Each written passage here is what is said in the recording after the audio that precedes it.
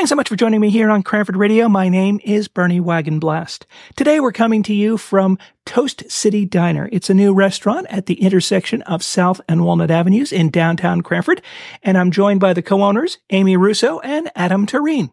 Amy, Adam, welcome to Cranford Radio. Thank you for having us. Great to be here, Bernie. Amy, you're the founder of Toast. Tell us a little bit about how you got into the business. Why did you start Toast? I'm a big foodie, always have been. I'm Jersey breed, as they call it, Italian and Irish, second generation.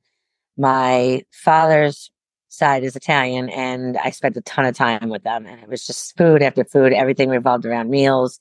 And I was also the youngest of 6 kids. So it was very important for us to get together for Sunday dinners and things like that. And I just always loved it. My dad, as a second career, also was in the business. He was in warehousing and transportation, but he was also in diners as well as catering halls and things like that. So I was really around it from the time I would say about 9 years old, and seeing how hard everybody worked. I thought, I never want to do that. But it was always really fun to be around. But especially with catering halls and diners that were 24/7 at the time, just thought, well, that's a little too crazy for somebody who would like to have a family or things like that. And so I avoided it until I was 35. And then when I was 35, I just thought, it was time for me. I had 2 other careers, and I had stayed at home, had a few kids, and I knew it was time for me to go back to work. And I just thought, you know what? Why not? Mm-hmm. So I took a flyer and I decided to do the brunch lunch category because I had, at the time when we opened Montclair, I had a 2, 4, and 7-year-old.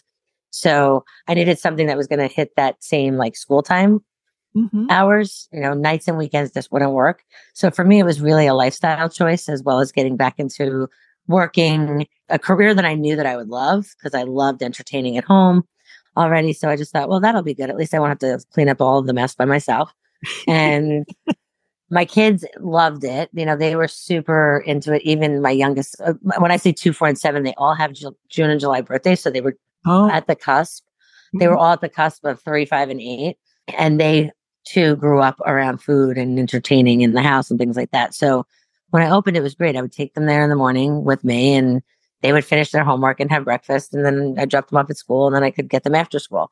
So it worked out great because I got to open up this amazing place and do what I wanted to do and make a living, and also raise my kids at the same time with that. And don't get me wrong, I had help, but a big difference of having help after school to bring some one to one activity and another to another so that I could take the other one.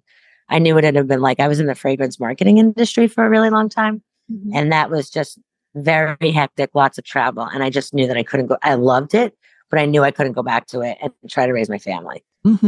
That's basically what started Toast. And I thought I knew enough people in town. I was living in Bloomfield at the time. The restaurant was in Montclair. I knew enough people, whether it be church or my kids' taekwondo or gymnastics. I said, if each one of them try it once and they kind of like it, I think we'll be okay. And here we are, 4 stores later. Wow. Adam, we heard about Amy's restaurant background. You've also had some restaurant experience in your history. Tell us a bit about that, please. I come from 3rd-generation restaurateurs, if you will. My grandfather had restaurants and delis. My father had a chain of restaurants throughout New Jersey called the Diet Works. And I've been washing dishes since I'm as old as I can remember, or young as I can remember, 6, 7 years old in his restaurants, and really learning this business from the ground up, seeing the trials and tribulations that my dad went through. I mean, the highs are real high in this industry, in the restaurant business, and the lows can be real low, because it's a tough business, and it takes a lot of fortitude and a lot of, just good old fashioned elbow grease and work ethic. Ironically, as Bernie, you and I were chatting, one of my father's 25 restaurants that he had throughout the state was in Cranford back in the early 80s. And I vividly remember going there in Cleveland Plaza.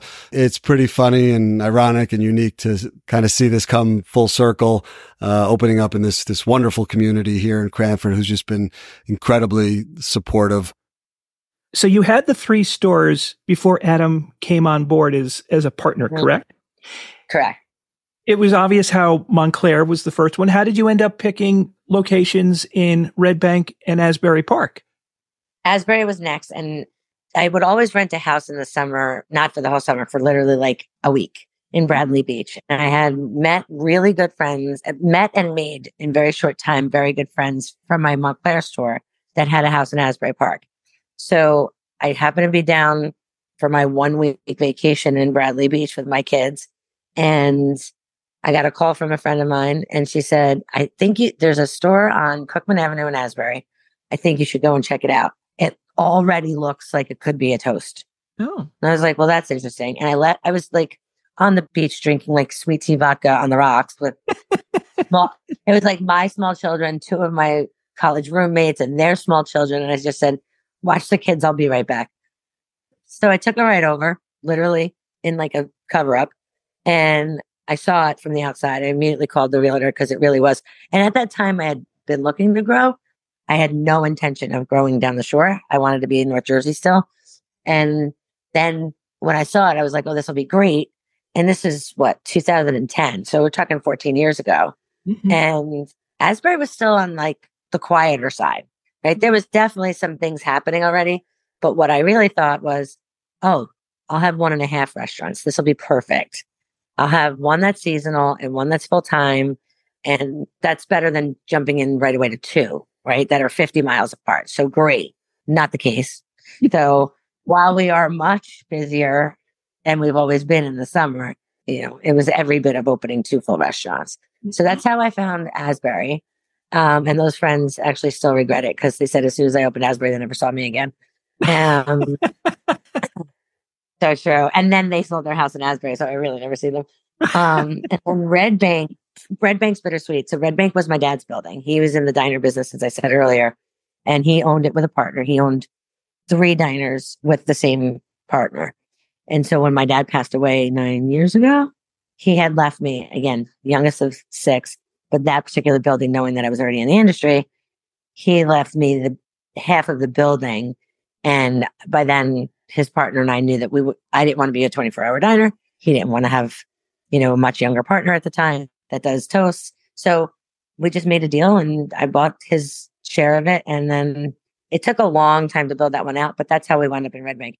And I'm so thrilled now. I was not thrilled then. I was not ready for a 3rd location. And at the time, Red Bank has had its ups and downs and it was in a bit of a down. Mm-hmm. And so we went in and I was like, oh, we'll be okay, but I hope this comes back up, and if you know anything about the town of Red Bank, it was booming in like the early 80s. And then it became what they called Dead Bank because it got very, very quiet. And then once Pure Village and places like that opened up and Asbury was up and coming, it really had taken a little bit of business away from Red Bank. And then it came back. So, I'm there, I think it's 7 or 8 years because it took a while. It was a very old building. And it took us a while to rebuild it. And here we are. Your latest location, the one that we're really focusing on today, Cranford. How did you find Cranford? Cranford was by chance, and it was by Adam's pounding the pavement. We had thought, what towns do we want to be in? What are similar towns to Montclair and Red Bank and Asbury and these like super vibrant downtowns? Because that's where I want to be. That's our niche. Like a lot of our competition goes to strip malls and this, that. And I'm not saying we're never going to go to them, but where I've made my most successes are in these main streets and downtowns where I can get to know the communities. So Adam was pounding the pavement and he saw that location. And it's funny because I don't even believe at the time that he first saw it and called on it. He even told me because you look at 50 to 100 restaurants before you find the right one. And I don't even believe that he told me the first time. And then out of nowhere, his daughter, who didn't work in Montclair very often, was working in Montclair at the bar, which is where you answer the phone. And she answered the phone and they said, some guy from your company was walking around inquiring and now we think we want to sell. Adam just had seen it and said, I don't know that this restaurant's going to make it. And it's a phenomenal corner. Mm-hmm. And we were looking at Westfield and I kind of feel like Westfield's like Red Bank, like Westfield itself also. And I don't know that. I don't know it as well as I know Red Bank now, but I kind of felt that same thing. I was like, Westfield's good, but maybe Cranford or maybe Garwood or, maybe like the towns that are close to the more popular quote unquote towns. I raised my kids in Bloomfield because it was next to Montclair. You got all that Montclair had to offer, but it was just a little bit, whether it's the property taxes are a little bit less or more funky kind of I mean, I hate to say it, like some even like their rules and regulations and historic preservation things are a little bit more lax, and they're just easier to do life in, never mind just business. That's kind of how Cranford got even into like our purview. But then Adam is the one that found it. The person who called back got his daughter. The daughter gave the guy his cell phone number immediately, which Adam was like, "Don't get my cell phone number." But it was kismet, really. I mean, the way that it happened, because had Hannah missed that phone call and not given Adam's cell phone, it's such a beautiful corner. Mm-hmm. And it's very difficult to find a restaurant that size, a second generation in a beautiful downtown walking area that it would have, I think if they would have gotten to the next phone call, we would have had, our share of competition. We just got really lucky that Adam kind of like surveyed it out before they were ready. And then when they were ready, they remember we were there. Adam, Amy told us you were the first to really spot Cranford for toast. Tell me what you found attractive about the town and why you felt it might be a good fit for toast. We both knew Cranford a little bit. And we were kind of focused on this regional market, if you will, the Westfield, Scotch Plains, Cranford. And then when we started learning about the community and just doing old fashioned canvassing and talking to other restaurateurs, or I'm looking at the Cranford Hotel and Frank next door, we were just like, this is it. This just feels right. It's our kind of people. And we also knew that there was a missing niche in our category. There's really nothing like, there's other similar breakfast concepts, but not really what we do. So look, we're not a nonprofit company, but it may sound crazy at the same time. Money is not the first thing we necessarily look at. We can make all the money in the world, but if we don't feel welcomed or part of the community, it's not worth it. We're beyond that, just planting a flag and saying we have a store, that maybe that was Amy and I 20 or 30 years ago when it's cool to say that, but it just felt right. And we could talk about the construction process and the permitting process. I mean, I've never seen a town so supportive in just getting us through that, which can be really difficult. I feel like it's the town, and Karen from the Downtown Cranford Association is just almost like an extension of our team. And they're not on payroll and they pay when they come here to eat, but they've just an extension of our team. And how can we help you? What can we do? In all my years, I've never seen anything like that. And from the moment we opened the doors here, to see it firsthand, and we're not perfect. We screw up an omelet and we screw up a pancake, and we're striving to get better. But the community has just been amazing. We're so happy you're here. How can we help you?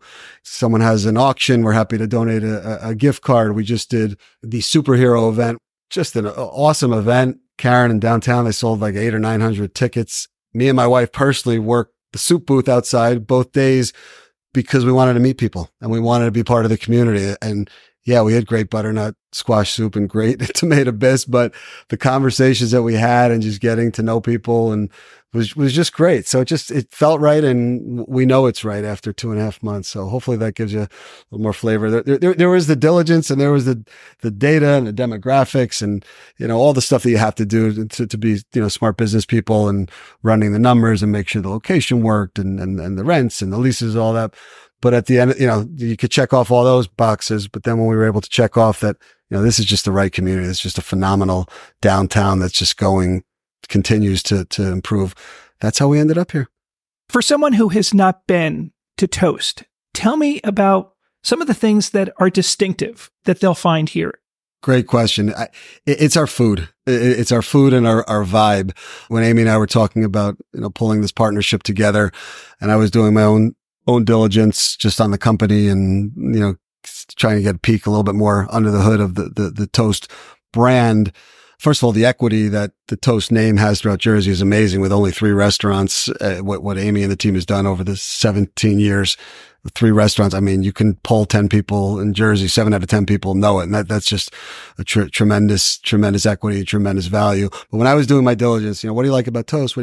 You get food and vibe like clockwork, food and vibe and food, 1A, 1B. We're a very welcoming place. Anyone can feel comfortable coming in here. And our food, we're still an 80% scratch kitchen. In today's industry in the restaurant world, and with all the labor challenges that we have, that's difficult to execute because turnover is high in restaurants. Your team may jump for another $1 or $2, next door. And to be as automated as you can is really important. But whether we do 100 more stores or never do another location, that's really at the core of our philosophy is homemade from scratch food, high quality. We don't buy junk. I mean, there's probably 2 items and I won't name it for those listeners that are here, but that we do buy frozen for, efficiency purposes, but you're not going to know that they're frozen. It still tastes homemade. But, our corned beef hash, for example, I mean, we boil our brisket for 4 hours. We're hand chopping up the brisket for the hash. Our breakfast potatoes is a 2-day process. Could we be doing it better and more efficient and buy frozen potatoes?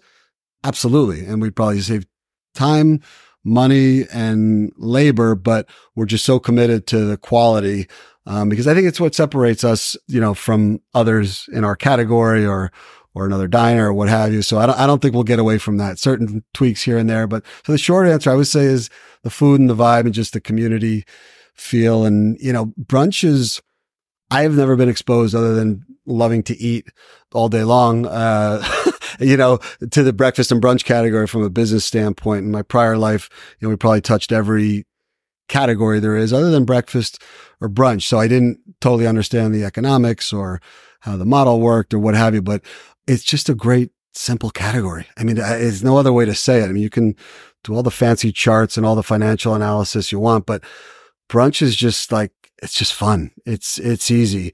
It's, who doesn't like pancakes with syrup? It's kind of hard to screw up we screw up, we're not perfect, but it's somewhat recession proof when times are tough. The first thing you think about is trading down or maybe not going out to eat as much, or, maybe I won't go out for that $200-$300 steak dinner with my significant other or another couple or what have you. But I can come to brunch with a family of 4, spend $100, eat like a king and queen, come in flip flops if I want, or come in a nice cardigan sweat, like whatever you want. So it's like, it's just a good, fun category. And I think, Amy really embodies that. I mean, she is, the toast queen, the brunch queen, if you will. Well, Amy, Adam, thank you so much for being my guests on Cranford Radio. Thank you for having us. Thank you, Bernie. It was a pleasure and really appreciate you taking the time coming out here. Hopefully we see you soon and you can have some of our great food.